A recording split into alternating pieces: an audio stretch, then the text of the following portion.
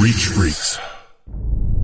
Invisible Choir explores detailed depictions of violence and murder and is not appropriate for all audiences.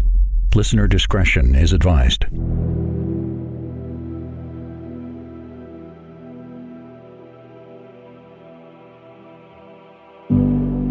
There's a popular saying that most of us are familiar with, that something is as American as apple pie and baseball. But what are we really saying when we compare the American experience to baseball?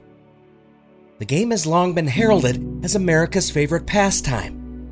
There's just something mesmerizing about the competition and the wild combination of brute strength, precision, and strategy on full display.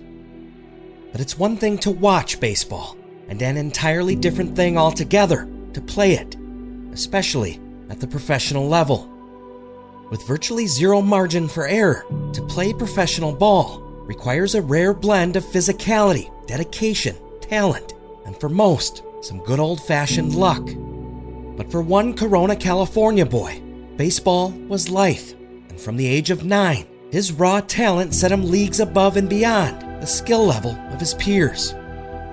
Brandon Willie Martin was destined for greatness, and nearly everyone in his family knew it the minute he picked up a baseball glove and hit the field. Brandon quickly became a standout defensive player and was notably one of the most confident and aggressive shortstops to ever play the game in Southern California school athletic history. Just as quickly as dreams of college scholarships materialized, Major League Baseball scouts began following Brandon Martin, assessing his talent from afar and eventually observing for themselves his massive potential. As he prepared to graduate high school in 2011, Brandon Martin's destiny was all but set. He was one of the top defensive prospects in all of baseball and was expected to be drafted into the major leagues quickly. But once the recognition, status, and money abruptly entered the 17-year-old's life, he quickly lost control.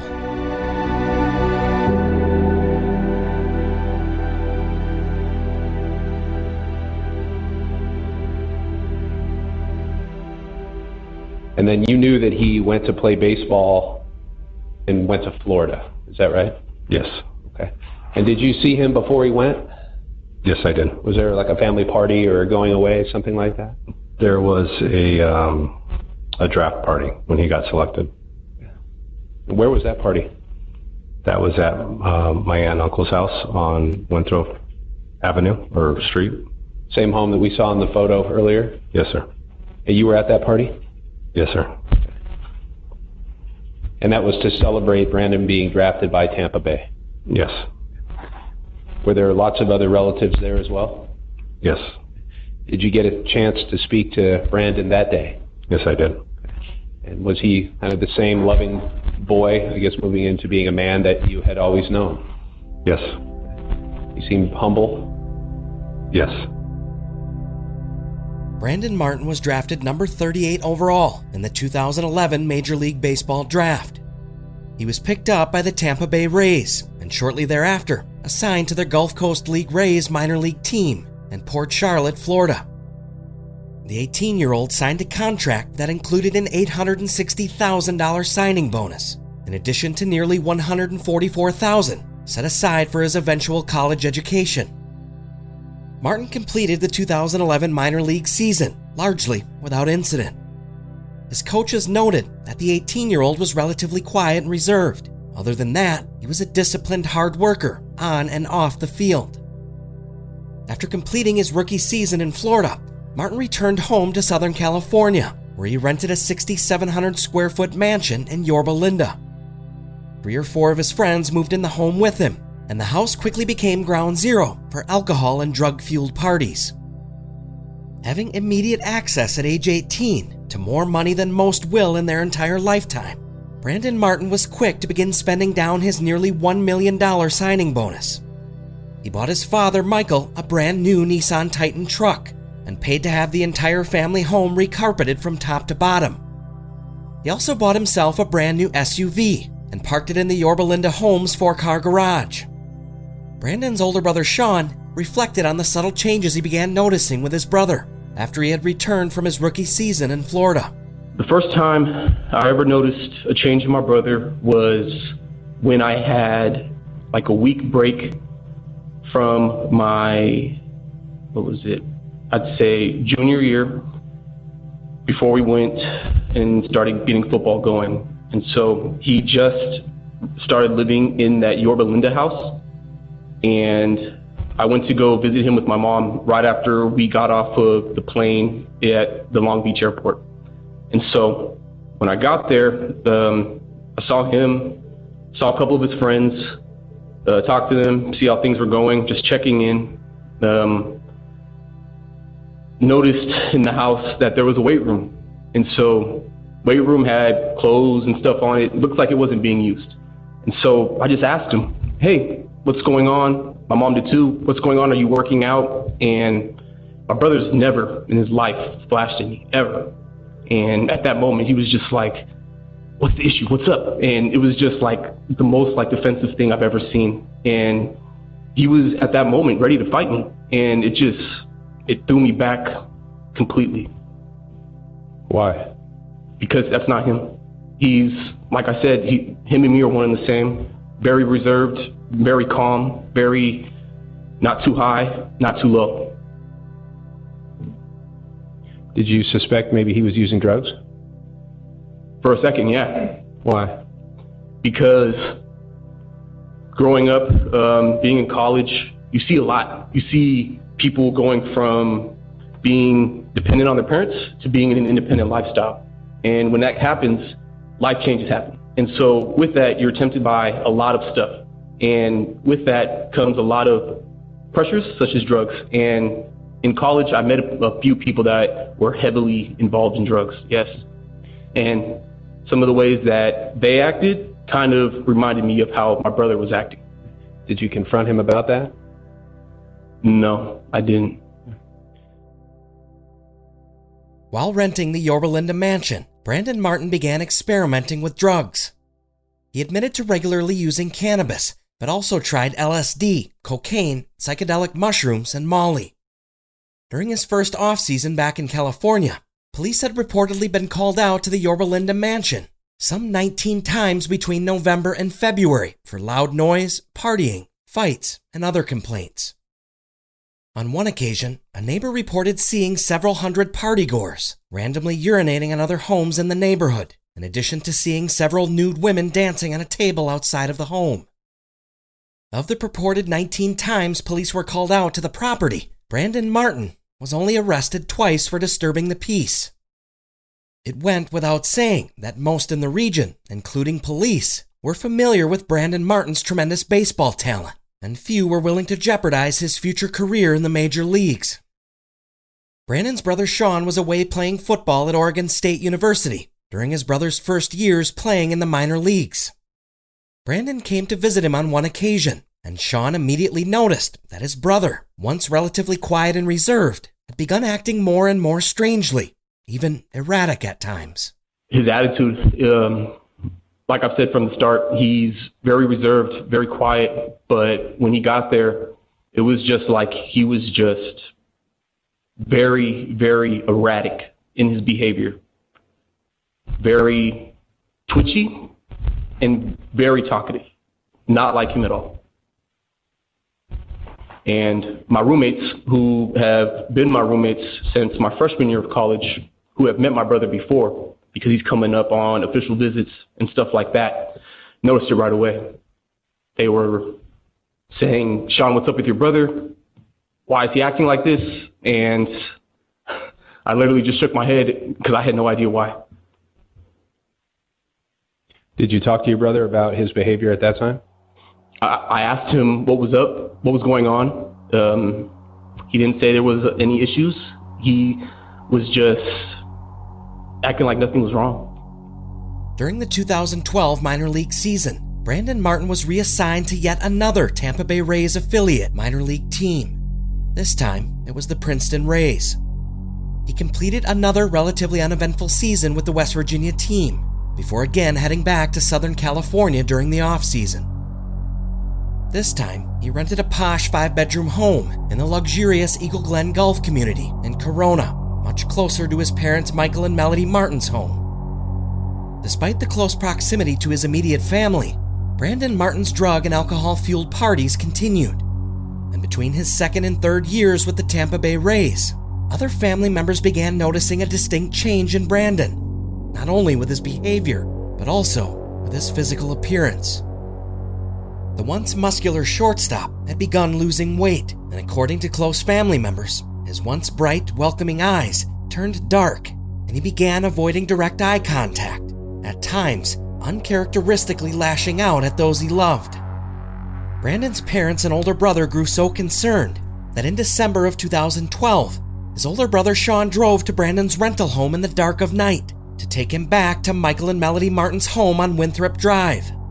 They were concerned that Brandon was losing sight of his goals and that he had been spending far too much time with the wrong crowd. So I arrived at the front door. I believe it was John, John Sommers, answered the door. I really didn't say nothing to him. I just walked past him because if I did, I might have flashed. And so I went upstairs to my brother's room, which was the master bedroom. And I don't know if he was in there or in the loft right next to it where they had a TV and a couch. But I walked into his bedroom, and this is the first time ever in life I felt something like this, so deep in my bones, just all through my body, where it just felt like pressure just everywhere in that room. And in there was literally just a mattress, a piano keyboard, and a microphone. And so it felt really heavy in there. You almost had like the room had a presence to it? I felt like something, yes. And then you felt something come over you. Did that scare you, or? 100%, yes. Okay. Why? Because, like I said, it's something I've never felt before, and knowing that my brother lived there, it made things even like more serious because this is the environment that he was living in. You know it wasn't good? 100%. Okay. At some point, do you come in contact with your brother? Yes, he's at the house. I tell him we're packing things up and we're leaving. Did he resist that? No. How did your brother look to you? Horrible. Why? Well, before that, seeing my brother, he was full-figured, had good physique, was in good shape, playing baseball. But at that point, I noticed just a lot more slimming to him. Slimming, and just looked like he was very tired.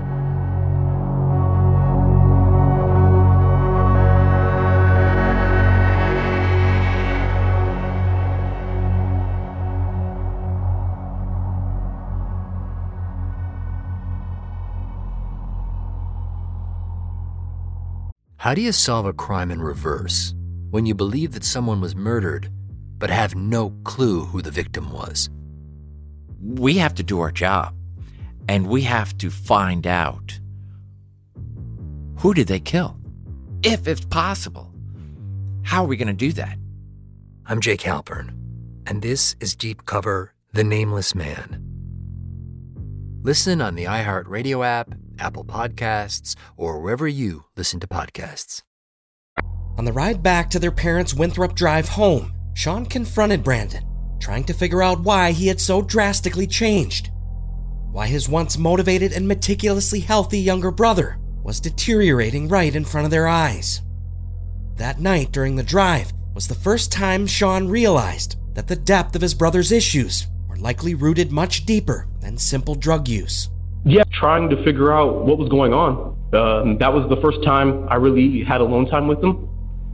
I just straight up asked him, what's the deal? And I remember we took on the freeway off Cahalico Road onto the 15, got off on Magnolia, and right before we were getting off, he just looked at me. He's like, Sean, don't you hear them? And I was like, who? And he was like, our family. He was like, they're talking to us right now. And I was just like, Brandon, I don't hear nothing. What are you talking about? And he was just like, Sean, they're talking so clearly. Mom, Dad, Grandma, Grandpa. And at this time, our grandparents are dead. And so I knew at that moment it wasn't good at all. And when you reacted the way you did, what was your brother's reaction to you? Probably laughed. Probably laughed or just stayed silent. And you knew that there was something wrong at that point. What I categorize it to, because I remember this like it was yesterday, it was like a scary movie. You go into a situation and you just feel the vibes. You're like, this isn't going to turn out good. This isn't going to turn out good. I knew it from that moment on. And I tried to do as best as I could to help, but it was to no avail. And your brother wasn't kidding when he was talking about hearing these voices. He's dead serious. He was dead serious? Yeah. Did he seem surprised that you didn't hear it? Yeah, he was like, what do you mean? And I, at that moment, because the person I am, I'm a very, I guess, investigative type person. So I went straight to Google. I went straight online and I looked up hearing voices causes. And I, from that moment on, have been studying everything from that point on. That December was the first clear hint to Brandon Martin's family that he may actually have been suffering from some type of severe mental illness. After moving him back into the family home where they could keep a closer eye on his behavior, the writing was on the wall. Brandon's mother took him to see a psychiatrist in January of 2013 after repeated incidents where Brandon appeared to be casually talking and laughing to himself. At times, it also appeared as if he were getting into verbal arguments with people who were not actually there. Later that month, Brandon was formally diagnosed with paranoid schizophrenia, a condition which commonly involves the suffering of debilitating delusions and hallucinations, to the extent that the diagnosed person has trouble determining what is real and what is not. During the early onset stages of paranoid schizophrenia, other symptoms include a deterioration in one's motivation, along with a significant decline in personal hygiene and self-care. As the family learned of the list of symptoms associated with the condition, they seemed to fit Brandon to the T. He was eventually prescribed medication for his diagnosis, but as he prepared to head back to the East Coast for spring training, Brandon Martin refused to take his medicine, believing that he didn't need it and that he could get better by himself.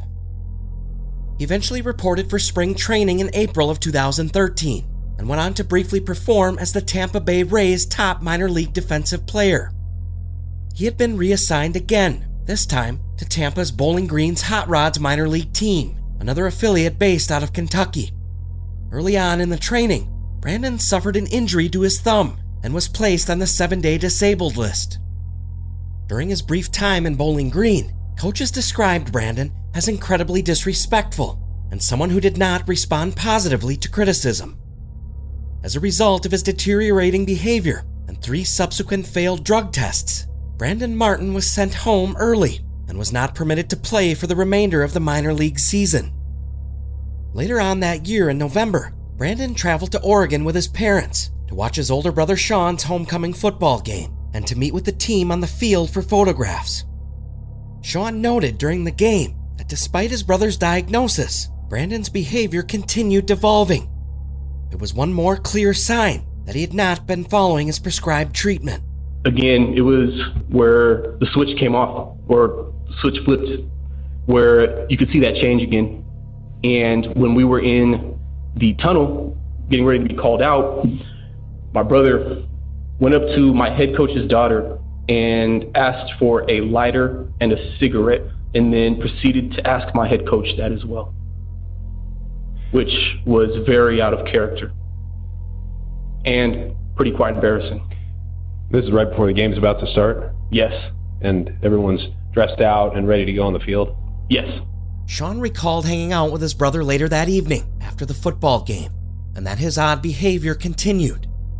While at a party at Sean's girlfriend's house, Brandon would intermittently laugh to himself, as if having heard something funny, but the others found it odd because he wasn't talking to anyone. And though his family claimed that Brandon had been formally diagnosed with paranoid schizophrenia the previous January, Sean continually wondered what of Brandon's behavior was rooted in his deteriorating mental health, and what, if anything, might have been driven by his brother's drug use. In January of the next year, 2014, Brandon Martin reported to a Tampa Bay Rays instructional camp, but was abruptly sent home after his coaches reported that he would routinely call them by profane names. They categorized his behavior as, quote, the worst we have seen in our careers. As a condition of Brandon's suspension, the Rays required that he seek professional counseling to try to get his behavior back under control. Having nowhere else to go, Brandon again moved back in with parents Michael and Melody Martin at their Winthrop Drive home. Around that same time, his older brother Sean moved back in with the family as well, after finishing up his senior year of football at Oregon State. Sean had begun training to perform at an NFL Pro Day, as he too aspired to join the professional ranks of the sporting elite, just like his younger brother Brandon. But after returning home that winter, Sean spent more time with his brother, the two of them now living together under the same roof. It was the first time he had observed Brandon's rapidly deteriorating behavior, up close and personal. According to Sean Martin, things were getting progressively worse for Brandon. I remember very vividly, my brother got a dog not that long after I came home, and I was training, and we were 2 bedrooms down, and so I was in his bedroom he had as a kid, and then he was in the bonus room that we grew up in and lived in. So he was in the bigger room because he was living there. And so during that time, I would at night just hear my brother constantly, and from loud bangs on his closet door, very weirdly, every time, like it'd be around maybe 11, 12 o'clock at night, every time 3 bangs, bang, bang, bang. And it was very weird. He would every time cook. He had a favorite meal. It was the the P.F. Chang's noodles and broccoli beef. He would get and eat that consistently. But the weird part to it was when he would do it, he would perch his phone up facing the food every single time. And I didn't understand it. I don't know if he was trying to think that we were going to harm him or something like that, but what it came down to at the end of the day was extreme paranoia. Very paranoid about things that he didn't have to be paranoid about. He was in a loving house. Everybody loved him. Everybody wanted him to succeed. And so my mom at that time, she became at that time very religious, very into God, going to church, and just really just praying for my brother. And so I would pray for my brother as well every night. And there was an instance where I was watching Law and Order, and I was in the room, doors locked, and TV's loud, really can't hear me if I'm, just talking regular or something like this. And so when I pray, most times I'll do it either in my head or I'll talk very softly and just have my conversation with God. And so at that point, door was locked, TV was on. I'm just saying, God, please help my brother with everything. And 10 seconds later, I get a knock, 3 knocks. It was my brother, and he said, please stop praying for me. And it rattled me to the bones, to the core. And that was very hard to deal with, because it was constantly like that. I constantly felt like I was on my toes. My parents felt the same. It was a very bad environment to be in, but we wanted to stick it out because we wanted to help him. Sean began to notice bizarre patterns in his brother's behavior. Late at night, he would obsessively slam his closet door, each time in 3s, some nights over and over again. On other nights, it would sound as if Brandon were arguing with someone in his empty room. Their mother Melody noted that on several occasions during these apparent arguments, Brandon would become violent, punching the walls in his bedroom or in the hallway. They also noticed that he was growing increasingly more paranoid. While preparing his favorite meals throughout the day, Brandon would set up his phone to record the microwave as it cooked, paranoid that someone might try to mess with or steal his food. He then began taking his meals to his bedroom, where he spent the majority of his time locked away and alone. it was becoming more clear by the day that Brandon Martin's delusions were overpowering his ability to function normally. So much so that he began to turn on his own family. The Martins began locking their bedroom doors at night for fear that Brandon's increasingly aggressive delusions might one day turn on them. You said you were on your toes the whole time, as were your parents. Why were you so on edge or on your toes? The unknown. To be honest with you, the unknown.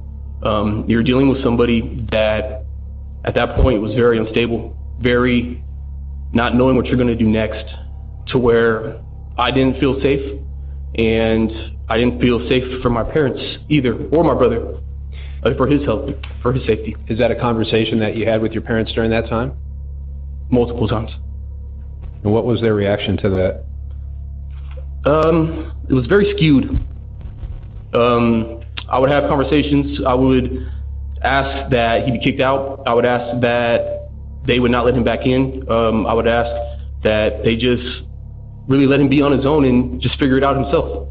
But my parents, being the type of people they are, they didn't want that. They saw what happens to people driving by on the street, homeless people begging for money.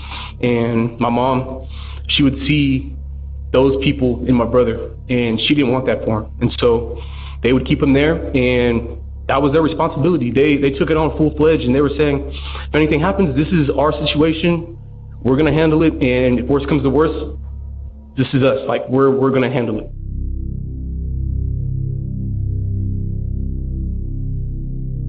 The Martin family's suspicions quickly came to fruition when on February 5th, 2014, Brandon Martin's odd and at times bizarre behavior turned violent.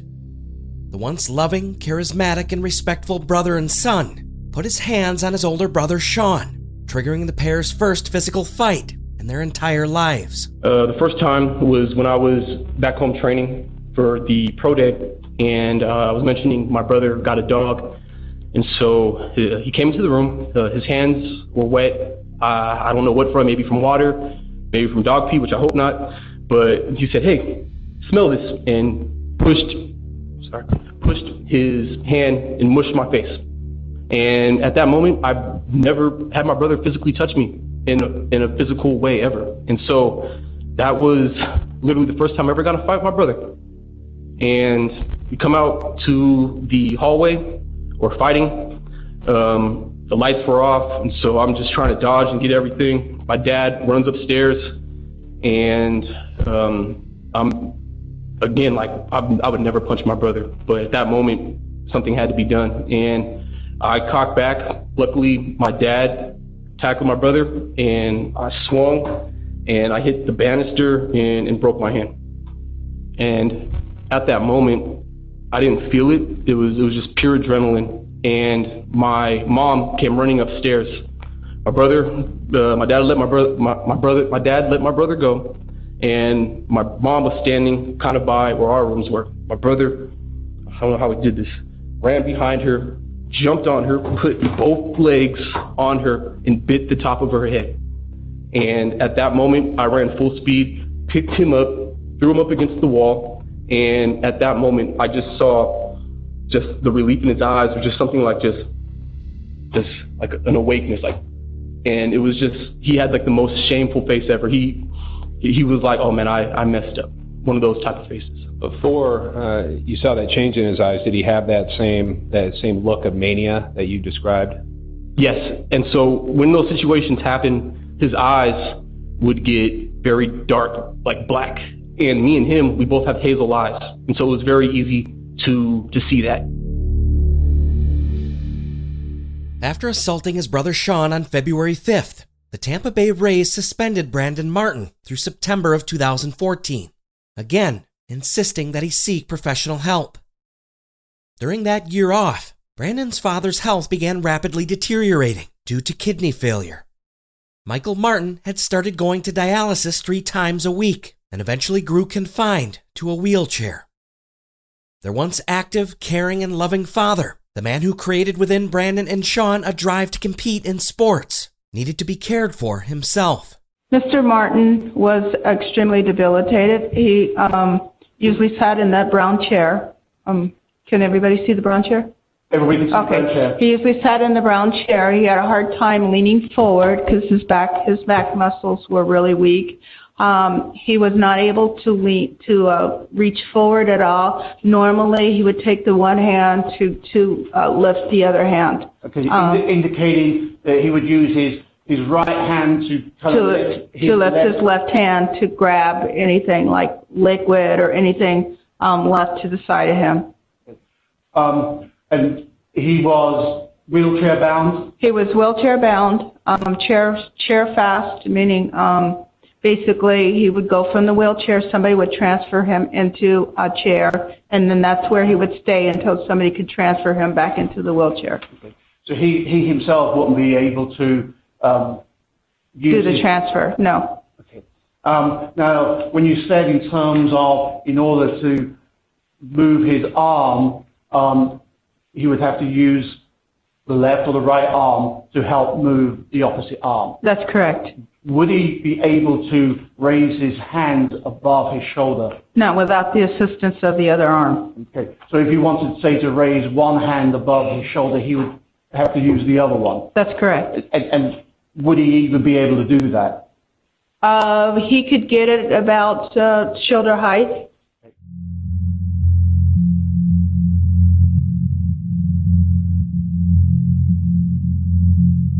In September of 2014, instead of preparing to return to the ball field, Brandon Martin uncharacteristically lashed out and attacked his father, who by then was entirely unable to defend himself. Michael was ambulatory, so Michael couldn't get around. He couldn't go to the bathroom on his own. He couldn't take a shower on his own. He couldn't get up and walk on his own. Michael sat in that recliner, all day, except when maybe healthcare people came, or he went to dialysis. Then he was out of that chair. But no, Michael would never provoke Brandon or do anything to Brandon to hurt him. When this happened, did you ask Brandon, hey, why'd you hit your dad while he's sitting in the chair? Of course. And what'd he say? Brandon said Michael told him to. Okay. So you eventually went to court, you and Michael, and applied for a restraining order, is that right? Yes, we did. After punching his father Michael in the head several times during the unprovoked attack, Michael Martin was granted a temporary restraining order against his son. Having no place else to go, Brandon's mother paid for him to stay at a nearby hotel for the next 3 weeks until things calmed down. Michael and Melody Martin developed a list of written conditions that Brandon was to commit to and strictly follow if he were ever to be allowed to return home. Memorable items on the list included the following. Brandon must continue taking his medication, not have any illicit drugs in the house, not talk to family abusively, must be respectful, and must find a job.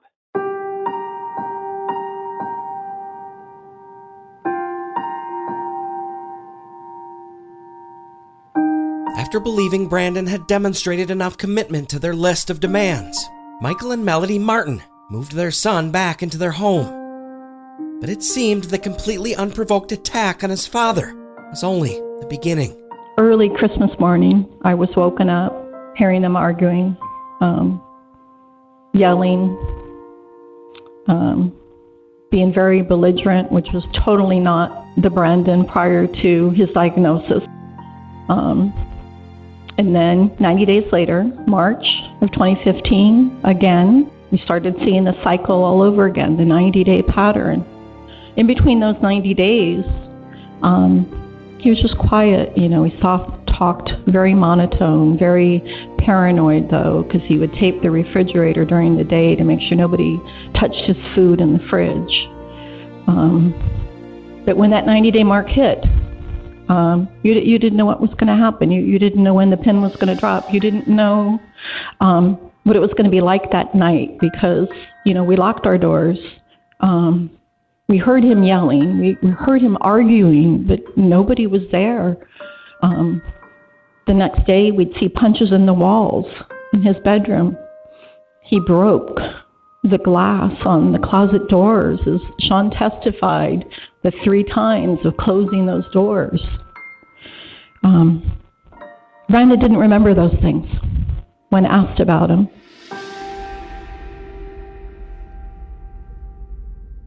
After police were eventually made aware of the assault, they allegedly warned the Martin family that if Brandon were arrested, there would be, quote, direct repercussions to his career.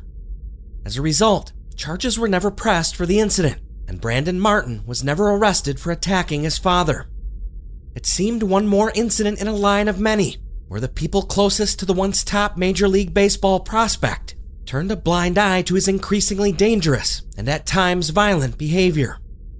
His older brother Sean recounted one night late at their parents' home when he finally resorted to arming himself, just in case Brandon's bizarre and aggressive behavior turned towards him again. I would sit there, lay there on the bed. I couldn't sleep because I was hearing this. I was scared for my life. He came down that night 3 times, smiling, laughing, like he always does, talking to himself, not having a conversation with anybody. I'm sitting there just stiff, laying on my side, watching TV, lights off. And he would walk by, stare at me, smile, laugh, go to the garage, come back, go upstairs, do it again, go to the kitchen, come back, go to the bathroom, come back. And so I went to the garage and I got myself a golf club because I did not know what was going to happen. And I did not fall asleep the rest of that night. So you got the club because you thought you might need some protection? Yes. You said your brother would come down 3 times, yes? Yes. He also would bang the closet door 3 times? Yes. Was there something about that 3 number that you noticed in some of the symptoms that you were witnessing?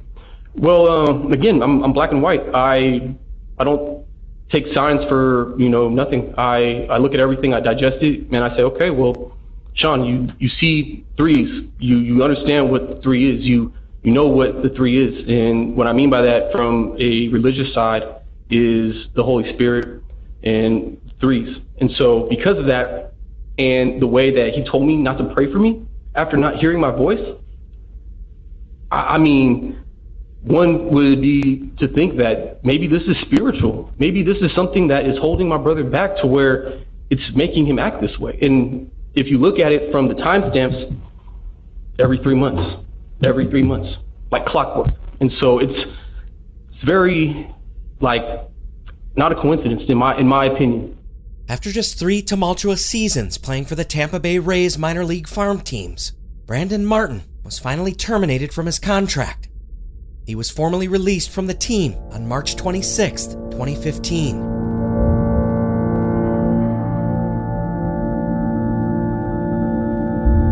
To the young man who once had everything, the talent, the money, the respect, Brandon Martin had suddenly lost it all. He eventually ran out of money and failed to ever find a job. He grew more and more disengaged, spending most days alone in his bedroom at his parents' Winthrop Drive home in Corona. Brandon's mother and father began reaching out to his extended family, to his uncles and cousins, other men who might be able to talk to him to help redirect him back onto his path towards greatness. Melody Martin eventually asked her brother Ricky's son, Michael, to come talk to Brandon shortly after he was cut by the Rays. It was the first time that Michael Anderson had seen his younger cousin in some time. But the minute he walked into the Martin family home, he knew that he was already too late. He went from a nice, presentable person to someone that you could tell there was evil in his face, in his eyes. Okay. And how did you notice this? Were you talking to him on the phone? Did you see him during the off season or what? I want to say the first time I noticed it, I was asked to come talk to him by his mom. Okay. So Melody asked you to go have a discussion with Brandon? Yes, sir. And do you know what year that was? 2015, I believe. Okay. Was it close in time to the incidents that we're going to talk about? Maybe within 6 months. Okay. And did you in fact go and speak with Brandon? Yes, sir. What did you speak to him about? I actually didn't even get a chance to speak with him. Why is that? When I saw him, I didn't see when I saw him at the house, I didn't see that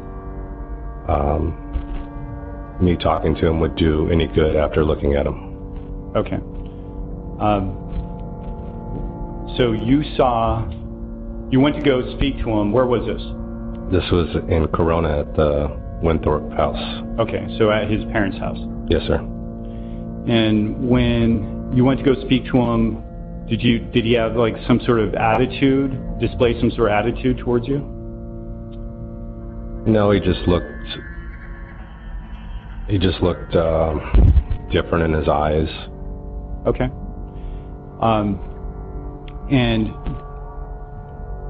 whether it was speaking to him or with his mother, did either one of them give you an indication what was causing his attitude change? Talked to his mom quite a bit. I was trying to figure out if she knew of any drug use other than the marijuana. I was convinced that there was something else. She was convinced that he was only smoking weed. When you say something else, were you thinking other drugs? Yes, sir. The day that I did come by, I don't believe I talked to him. Did you have a chance to see him? Yes, I did. Can you describe that for us? All I can remember was his eyes. He didn't come up and say hi. It seems like he was walking around the living room.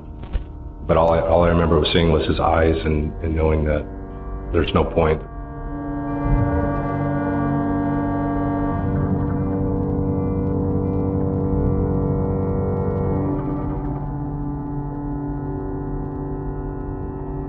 On another occasion after he was cut from the Tampa Bay Rays, another cousin had been visiting with Brandon at the Martin home. He too saw firsthand Brandon's odd and increasingly bizarre behavior. During the visit, Brandon got into some type of verbal altercation with his father, Michael. At one point, he allegedly called his dad the N-word. Brandon had reportedly confided in others that he resented being mixed race. His mother, Melody, was white, and his father, Michael, was black. Court reports would also eventually reveal that Brandon Martin had allegedly begun using skin lighteners in an attempt to lighten his skin tone because he, quote, hated being black. The once proud son of Michael and Melody Martin, for some reason, had seemingly turned against his father, his own flesh and blood. None of it made any sense.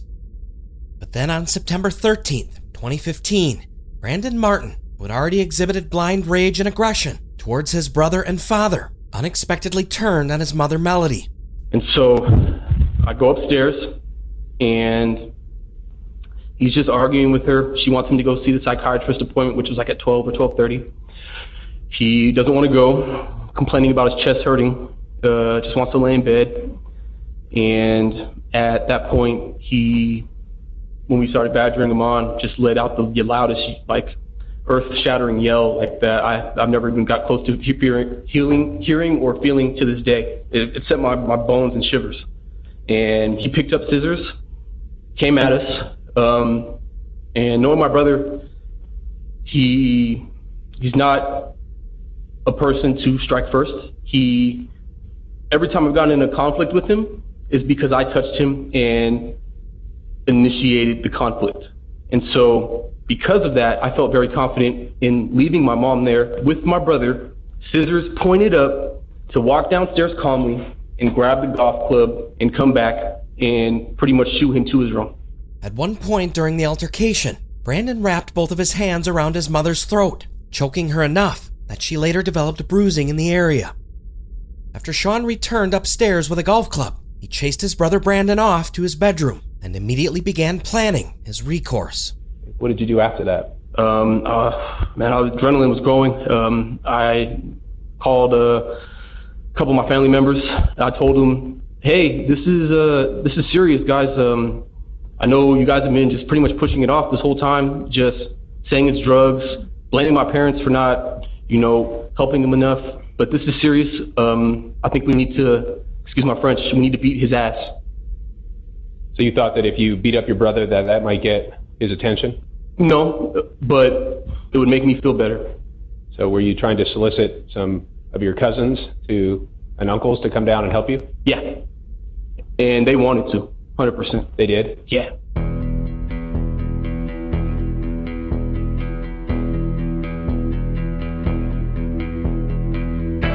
As Sean called a number of his uncles and cousins over the next day and a half, they had all originally planned to confront Brandon on September 15th, 2 days after he had assaulted his mother. They were quietly planning to handle the situation as a family, without the police, and to give Brandon Martin a healthy dose of his own medicine. On September 15th, 2015, did you also go to the Winthrop residence? Yes, sir. And did somebody organize for you and others to go to that house? My cousin Sean asked me to come to the house. Okay. And what was the reason why you went to the house? My cousin Sean asked me to come to the house to beat my cousin up. To beat up Brandon? Okay. And I'm assuming that's something rather unusual? Yes, sir. Okay. And did you have an idea as to why they were asking you to do that? Before I talked to Sean, it was something that he had done. I didn't know the specifics. Okay. So we won't go into any of that, but but what was the purpose? So let's assume you go there on the 15th and you beat up Brandon. Was it just you that was going to do it, or were other people involved? I believe it was just me that was contacted, at which point I dropped my kids off at home and I reached out to other family members to tell them to come as well. Okay. Now, in your mind, was this going to be like a group beating or what? No, sir. Just you? As much as I wanted to, I decided it would be good to not go to jail for doing something like that. So although you were contacted to go beat up Brandon, did you in fact do it? No. And what was your reasoning of contacting other family members to go to the house? I felt that the elder family members, including my dad, my uncles, and one of my cousins should be involved because they understood the situation with Brandon. So rather than using physical force upon Brandon, were you just trying to have people talk to him? Yes, sir. And also I think to show a presence that we're aware of the situation.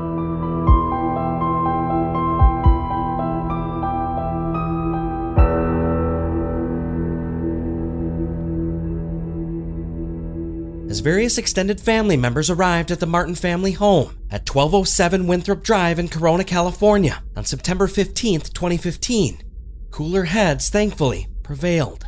So people start coming over and really... Let me stop you right there just for a moment. Did everyone agree to come over and beat him up with you? Yes, but once we got there, my uncle, who was the owner of the HVAC company, started getting a cooler head. He said, "Sean, your brother is unstable right now. If we attack him, he can press charges against us and we can go to jail for assault. We can't do that." Right. And so we let it go. Yeah, we let it go. Okay. So what happened? Your brother's in his room. And so he's in his room. Everybody's downstairs. We're watching The Voice. Everybody gets there. So it's those people I mentioned, my Uncle Rick. And we're just talking, figuring out what we need to do. And so we call the cops. We decide that my brother needs to be taken out. He needs to be arrested or he needs to be held captive because this situation over the years, in that point, it escalated and climaxed to a point where it was just like, man, it's going to explode. It was a ticking time bomb for sure. Did Corona PD arrive? Yeah, they did. Okay, where were you when they arrived? I was in the living room in between. We had a wood floor in between the living room carpet and the kitchen, so I was in between. And did your brother come outside of the home?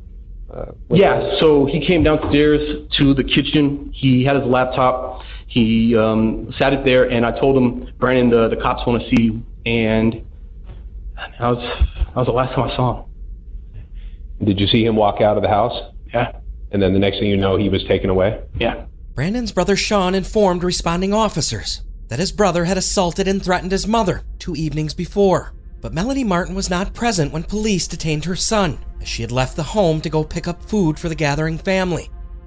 Ultimately, no one else at the home who was present when police arrived wanted to press charges, so officers instead detained Brandon Martin using an emergency 5150 hold, which permitted them to transport him to the Riverside Emergency Treatment Services Center, where they were authorized to hold him involuntarily for up to 72 hours for psychiatric evaluation.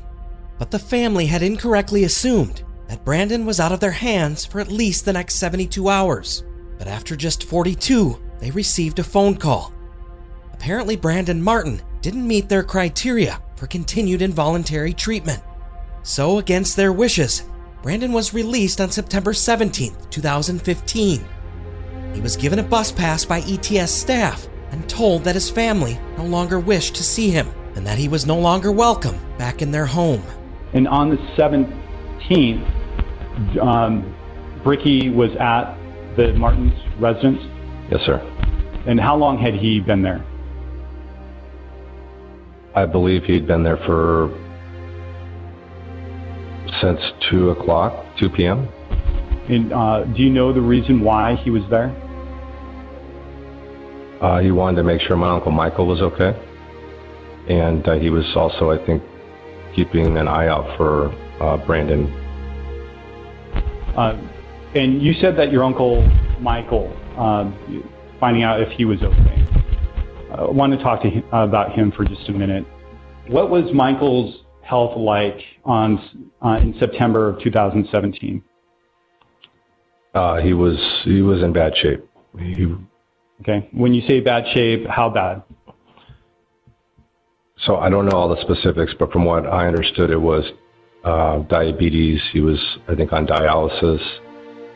Every time that I saw him, in maybe the 6 months leading up to it, he was just sitting there in a chair, could barely move, in pain.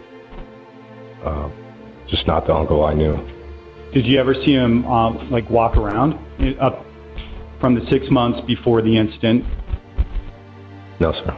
Brandon Martin's uncle, Ricky Anderson, went over to the family's Winthrop Drive home the afternoon of September 17th to look after Brandon's ailing father, Michael, in the event his now estranged son showed up unexpectedly.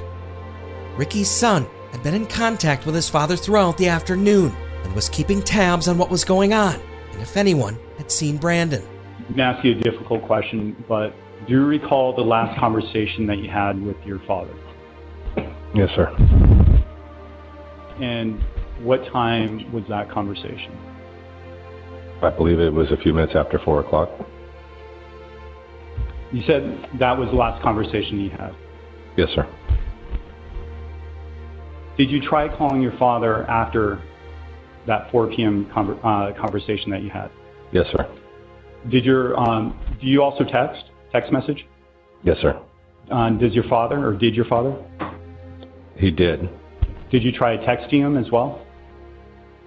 I believe I might have texted him. Okay. And you said that you tried calling him? Yes, sir. How many times after that 4 p.m. telephone call did you try getting a hold of your father? Probably 5 or 6. And were you pretty close to your father? Yes, sir. Was it unusual for him not to pick up the phone if you tried calling? Yes, sir. Was it unusual for him not to return a phone call if you left him a message? Yes, sir. Did he pick up the phone? No, sir. Did he return any of your messages? No, sir. Now, I want to jump back to that last conversation that you had at 4:10 p.m. Did anything that he mentioned to you about who was at that residence give you cause for concern? Yes, sir. And what was that? What was your concern? That my uncle and my dad's life might have been in danger, that something was going on. And why would you think that your father's life would be in danger? because I know Brandon was just released from the hospital. And so you said that maybe half a dozen times you tried calling your dad. Yes, sir. After him not responding or picking up, what did you decide to do? I decided to leave my house in Orange and drive out to Corona to my aunt and uncle's house. Michael Anderson rushed to the Martin family home in Corona, but he ended up hitting the gridlocked rush hour traffic that afternoon. So the ride that should have taken only 25 or 30 minutes took well over an hour. When he arrived at 1207 Winthrop Drive, Michael Anderson saw his dad's truck parked across the street from the Martin family home. Concerned for his father and Uncle Michael's safety, Michael Anderson walked right in through the front door. I turned the handle, and I remember as it was opening, I noticed that it had the new electronic lock, and I think I was comforted to know that it was unlocked. I opened the door, and I saw a body towards the end of the house, towards the end of the walkway. Did you actually go up to the body? No, sir. Could you tell who it was from where you were standing? He looked black, that's why I thought he was my Uncle Michael. It was hard to tell, but I believe it was my Uncle Michael's body there. Okay. How far away were you from the body? At the front door. From where this photographer took the photo, were you approximately right there? I might have had my foot on the threshold. Did you go inside the house at all? Not that I'm pretty sure I did not walk in at all. Like, if I would have walked in, it would have been one step. Okay. But I don't think I did that. What did you do after seeing the body there? Well, I'm going to ask you another difficult question. Did you call out for anybody when you were there? Not that I can think of. And why? And what did you do after you saw the body? I ran to the rental truck I was in and maneuvered it a few houses down and turned it around into a position to kind of aimed at the house, but to get away from the house while I was trying to call the police. When you left the house, did you leave the front door open or did you close it? Or do you recall? I don't recall. Okay. Why did you not go inside the house? In the military, we were taught to not go into a situation without having a tactical advantage, without numbering the enemy. And I had no idea what was going on. I was by myself. Just instincts. I didn't go in.